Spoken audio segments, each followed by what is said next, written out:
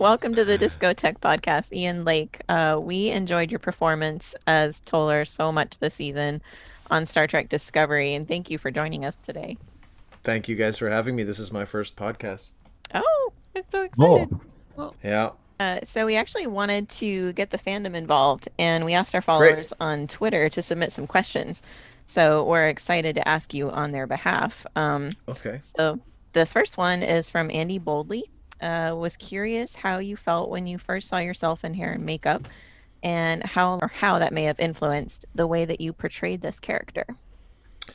Yeah, that's a great question because so much of how I think I'm going to play something is based on how it will look on me.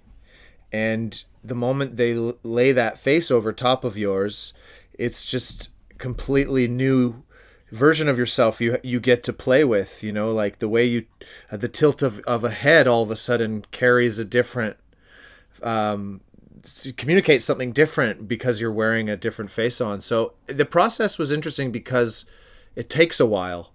So it's not just like you they turn you around and look in the mirror the first time and voila, like you watch it going on and you sort of see your face changing, and then they add this part and then they tuck this part in, and all of a sudden you start to see this version of yourself. But I still saw myself in it. It's weird. My friends say they don't recognize me, but Yeah, I I was look. wondering, is there a lot of prosthetic because it does seem very different than.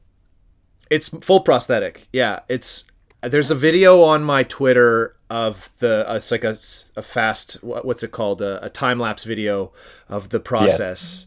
It's like a minute and a half of me getting into it and getting out of it. And it was a full facial prosthetic. I know in the past they've just used green makeup for Orions, and there's been a bit of chatter on Twitter about people saying, why have they changed the way they're doing Orions? And the truth is, I think Discovery has always tried to reimagine ways that they explore different races and species and involve new technology. And the prosthetic Mhm. world has changed so much since they did it on Enterprise or whenever the last time they had Orions on a show. So they're just trying to explore new ways, and they're such brilliant artists. So why not try Yeah. a heightened look where my cheekbones and my jaw was bigger? And but I will say this, the moment I put that wig on, that was it. Like, they showed me the wig, I imagine myself being bald headed for some reason, and then Ryan Reed, who's the head of wigs there, who brought the wig into the prosthetics trailer to just show me, it was just on his hand, and he showed me this wig, and I was like sort of surprised by the bangs, and I was like, interesting choice. And then he put it on my head, and it was like, oh, this is everything. I understand who this person Yeah. is now. He's someone's nephew. Like, and so it was great because it takes so much pressure off to create this character, because you have these amazing professionals sort of supporting you and lifting what you bring. And the essence of the character made sense to me from the audition, because the auditions are all sort of fake audition scenes.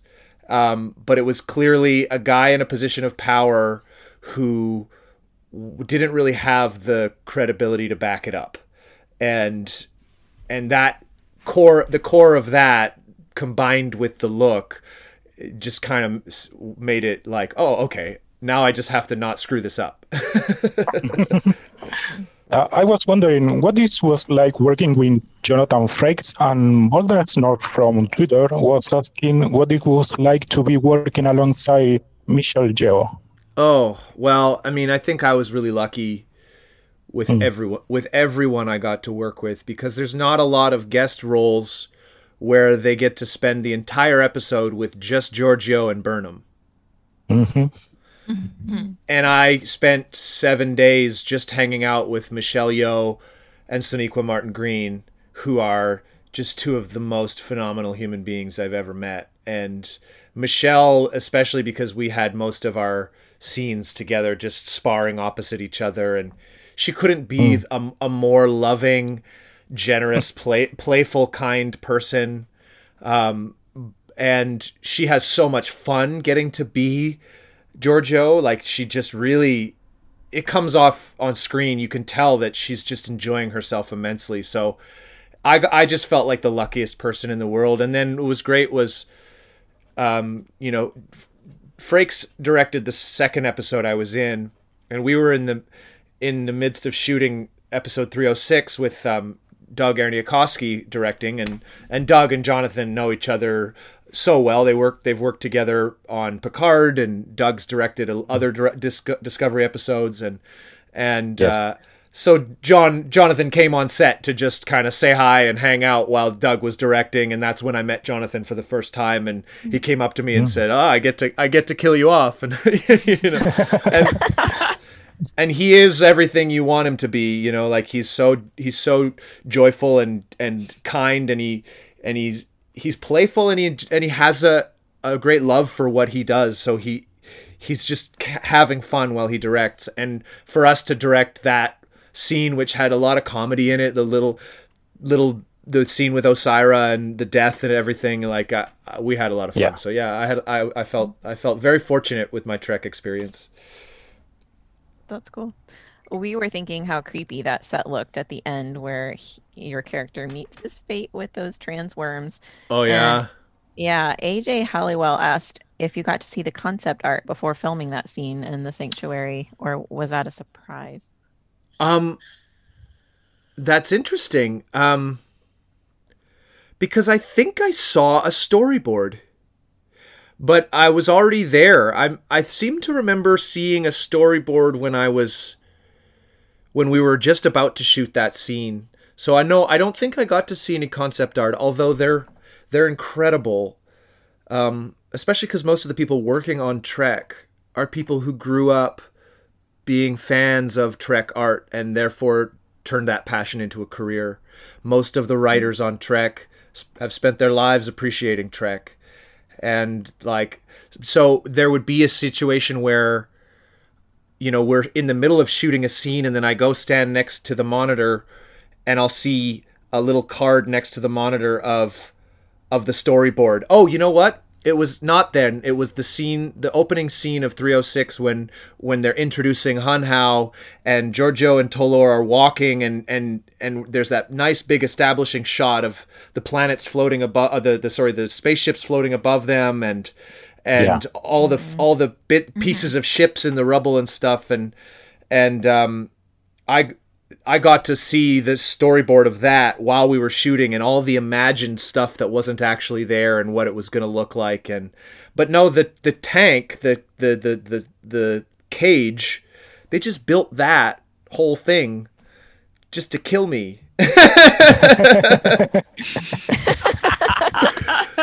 I wonder if it'll play later in the season, if somebody else will end up in the pit. But from what I know, they just built it for that. And it's pretty amazing the work that goes into just that 20 seconds of film, Mm-hmm. Yeah.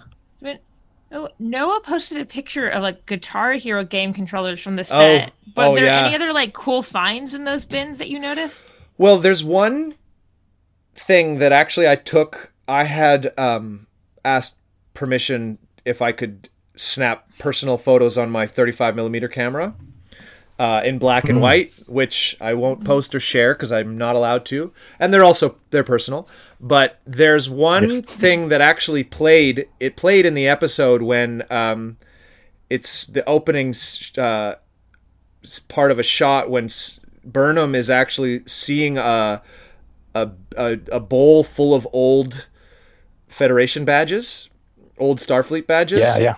And digging through that particular thing was pretty great, because they had pretty much every incarnation of Trek, every different badge was in that, including some Klingon badges. And they had a TNG badge right on the top at prominently. And they were also all rusted out because they were hundreds of years old in the story, and it was a really cool artifact. I was less I didn't play a lot of video games as a kid, so maybe me and Noah just had different experiences in that. But I was less fixated on the gadgets and a little more fixated on how am I gonna step up to Michelle Yeoh in this next scene here. Yeah. But it was a really cool set. They basically took every keyboard and computer chip they could find and threw it in a bin. It was awesome what they created. That's cool. Larry Tex from Twitter asked, what do you think the Mirror Universe version of Tolor would be like? Oh, well, isn't everyone in the Mirror Universe like worse and less moral? And I've seen some jokes that in the Mirror Universe, Tolor would be like a really great guy, like a really Right. which I love. I kind of love that idea that like he's like one of the few people that stands for justice in the Terran world, you know, like yeah, I would love for that to happen somehow in the story, that I get to go back and do him as like a heroic man. But I honestly think it takes all the fun out of the character. I think him being an incompetent bully is what makes him who he is. Fair. So you were saying you didn't really know what you were auditioning for. So was there anything else like that was really secretive about the set, or like did you even know you were auditioning for Star Trek? Yeah, I did, because I've auditioned for Star Trek many times. I live in Toronto where it's filmed, and so usually I'm auditioning for guest parts, and I've been very close to getting cast in other Star Trek roles in the past, and it's generally, they call them dummy sides, where the names of the characters are made up and the scenario is made up, but it's more like the dynamic between the people that is what they're representing, and then also the heightened aspect of the language, like can you handle a bunch of space words and make them sound natural? But I've auditioned for it enough times to know that when that's the code name for Star Trek. And what's funny is the code name for Star Trek in the casting department and the code name for Star Trek on set are different, and neither of them are Star Trek. But no, there's just a lot more in terms of like just even saying, oh yeah, I just got a role on Star Trek. Like I had to keep my mouth shut about pretty much everything, and it was one of the more exciting jobs I've had. So it's usually the things that you want to talk about the most that you're never allowed to talk about. That makes sense. But no, what's funny though is that I've been close to getting a role on Star Trek many times, but this one was by far the best one I had auditioned for. Like I was glad it didn't happen yet, you know, like I was glad this one. But you don't really know what you're agreeing to. So I got to be pleasantly surprised when I read the script for the first time, because I said yes to it only having done a fake scene, you know, like, and the character's name was Tolor in the scene, but that's about it. There was reference to L'Rell in the scene, but I knew that he wasn't Klingon. I knew they were moving beyond that. They moved. Right. I knew they had moved 1,000 years in the future, and L'Rell didn't come with them. So I knew what I was reading was fake, basically. You know. So yeah. So this next one comes from Cats at the Disco and David Oates Music on Twitter. How long did the makeup take for this role? And something that came up a lot, a Kermit the Frog reference, is it easy being green?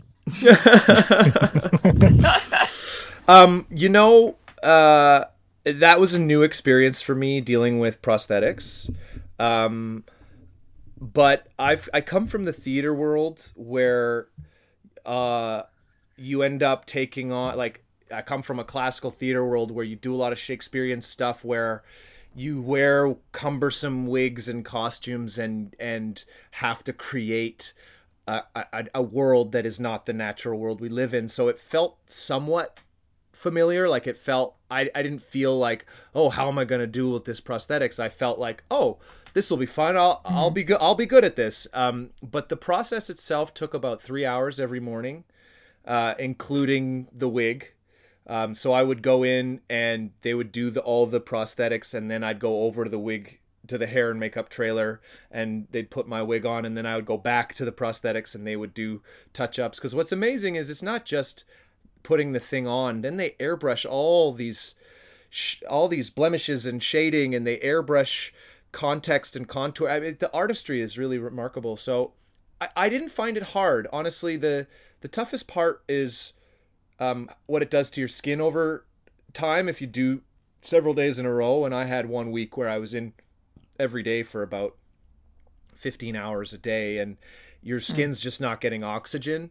But I was quite comfortable throughout the day. It was usually at the end of the day when they take it off that you realize how tired you are. And you just kind of coast through it during the day. But it wasn't hard being green. I had nothing but the most fun I've ever had. There was no part of it that felt arduous or like a chore, or, oh, I like this job, it's worth putting up with X, Y, or Z. Like I just, the long days could have gone on longer because it was such a great environment and such a happy working space. That's great to hear. It's great. Yeah. This one is from Rockin' Robin on Twitter. Ian, I love your performance as Tolor. Star Trek has a history of bringing back actors in other roles. Would you come back to Star Trek, and what species would you like to play? Well, first of all, thank you. That's very kind. Yes, of course. I mean, I was, before I left, I was like, "You bringing me back, right? You're bringing me back." There was a lot of talk as I was, especially once the script for 308 came out, because I didn't know when I was shooting 306, I didn't know what was going to happen with Tolor. So, of course, when I first got that script, I was like, I didn't know. They said they had held me for some, to be able to do something with me in the future, but I had no idea where the story was going. So I read that script for the first time, and there was like a bittersweet moment where we were all in the cast like, oh, we were just getting used to you being around, and now you're going to be gone. So they already started to talk. At that point, I already started to bid for future roles, because I know I know there was a lot of talk about how in the history of Star Trek there's been several actors who have come on multiple times. I said to Frakes before on my last day, I said, I want to play a Borg. But he was like, that's the worst. That's the most amount of time in a makeup chair you could possibly spend. But I think in my head I had the version of Picard as a Borg, which was really clean and like nice looking, and then I Google imaged it and remembered that it's like super, super heavy silicone wires coming out of your face everywhere. Maybe a human, I don't know. I honestly wouldn't mind getting to show my face on the show, so that would be fun. But I don't know. I mean, I was looking at Jeffrey Combs' catalog the other day, and he did some interesting stuff that only appeared like once. Like he had that weird character that was, well, all his characters were weird, but he had that weird guy with the sort of like square mouth who was kind of like. Oh, the one who's weirdly into Kira? Yeah, he was just really weird. Like, something weird like that. Like, that would be a cool thing to just invent a species or something like that, yeah. But I would be down to do a Borg storyline. That would be sweet to see what the Borg is like in 1,000 years in the future, Yeah, definitely. I would love to see the cast of Discovery meet a Borg, because I just feel like their minds would be blown. Yeah, yeah, and they haven't done it on the show yet. It's definitely there. It's got to come out at some point, doesn't it? I hope so. That's one of my dreams. They're gonna be like, Ian, stop spreading fan rumors. What was it like? Because you seem very personable and friendly in real life. What was it like playing a bully kind of a character? That, I mean, one, admittedly, that we kind of love to hate, And we were secretly rooting for and sad that, he passed. Thank you. First of all, that was my hope. Well, I think I'm personable, but I play a villain a lot. I have a lot of love for playing villains, and I actually it's something I tell my representation that I like to play the bad guy. Please put me up for roles where I have to be an asshole, or I have to be a bully, or I have to be rude. And it's not often that you actually get to be written a character who is the opposition. He's the foil, he's the baddie, but there's a layer to him that they gave Tolor a layer. I could sense it in the fake script I got for the audition that humanized him and made you enjoy hating him. And I think it came out mostly with the fun that Giorgio had in just beating him at every turn. And and there's this great moment that I didn't think was actually being filmed. I thought they were using a different camera angle to capture this, but it turned out in the episode, which is where she says to him, where's the control for that perimeter fence? And he says, I can't tell you. And she says, I know it's in your pocket because you keep touching it. And then she just walks away. And there's a little bit of dialogue between Giorgio and Burnham where they sort of hush, check in on the plan. And in the background, not knowing I was on camera, I was just improvising this thing where I turn back to my guards and I get mad at them for allowing me to look stupid in front of the woman. Yeah. And I just sort of wave my arm at them and say some stuff. And I'm like, you guys, make sure that doesn't happen. Or I don't remember what I said. But I laughed so hard that made it in, because it is actually such an element of that character that makes you kind of laugh at him. And then when he dies, you're like, oh, what? Bring the jerk back, and so really, I won't lie. It is in my aim for him to be a guy you hate, but start to want to keep around, and because I love watching those characters. I recently watched Die Hard, which is at the moment, we're getting near Christmas, so it's high on everyone's list. And Alan Rickman is an actor who I've always really looked to, because he played the villain a lot, but he played the villain you root for, and when they die, you're like, no, and that definitely is such a fun job to have. So I wouldn't mind if they brought me back as different villains, and I wouldn't mind if they gave me things that were totally different. And it's such a fun place to work. I miss it. Watching it again made me remember how much fun I had. And I was there for a brief moment, but I really felt like a part of the family. They still are. They're saying once we're allowed to, have a games night, we'll bring you back in for games night. I'm like, sure. I was there for a week and a half, Yeah. That's awesome. Well, thank you so much for joining us, Ian. It was a pleasure speaking with you. Yeah, thanks for having me on, you guys. Thank you. I'm hoping when I post this interview, I will have a little Tolor-inspired artwork to go with it. Oh, I would be honored. You have no idea. Yeah, I'm excited about that. So Amazing. Thank you so much. Well, thanks, you guys. Thanks for being Thank you very much. such great fans and for having me on. Definitely. No problem. Okay. Thank Good night, guys. you. Thanks. Bye.